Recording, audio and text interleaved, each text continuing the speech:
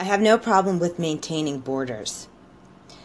What makes it immoral, in my view, is that many of the people we're trying to keep out are people who are fleeing countries that were made places it's hard to get by U.S. policies throughout history.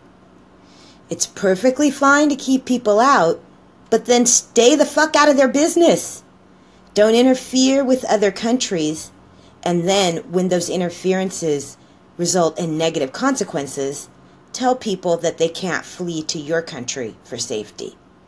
That's what's immoral.